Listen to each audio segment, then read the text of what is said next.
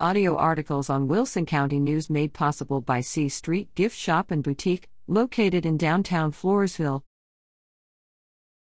Stockdale's Dorothy Wiley celebrates birthday with new novel release. Wilson County author Dorothy Wiley had a double celebration last week. On September 29, her birthday, the author's latest book, Land of Heroes, was released. The title is the fourth book in Wiley's Wilderness Dawning series, set in frontier-era Texas 10 years before the Texas Revolution. It's her 14th published novel.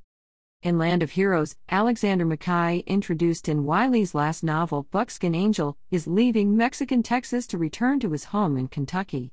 He stays to assist the Texians' cause. Fearing for her father and brother's safety, Alexa Anderson opposes the formation of a Texian militia, as rebels risked being shot by firing squads at the Mexican Army's fort in Nacogdoches. Texas icon James Bowie is included in the storyline. I hope this novel helps my readers to understand what it might have been like in Texas in 1824, Wiley said in a blog post. Many of us have ancestors who invested their lives and blood to settle this country, and we owe it to them to remember their sacrifices and incredible courage. Ancestors of Wiley's husband, very early settlers of Kentucky, Louisiana, and Texas, are the inspiration for her novels.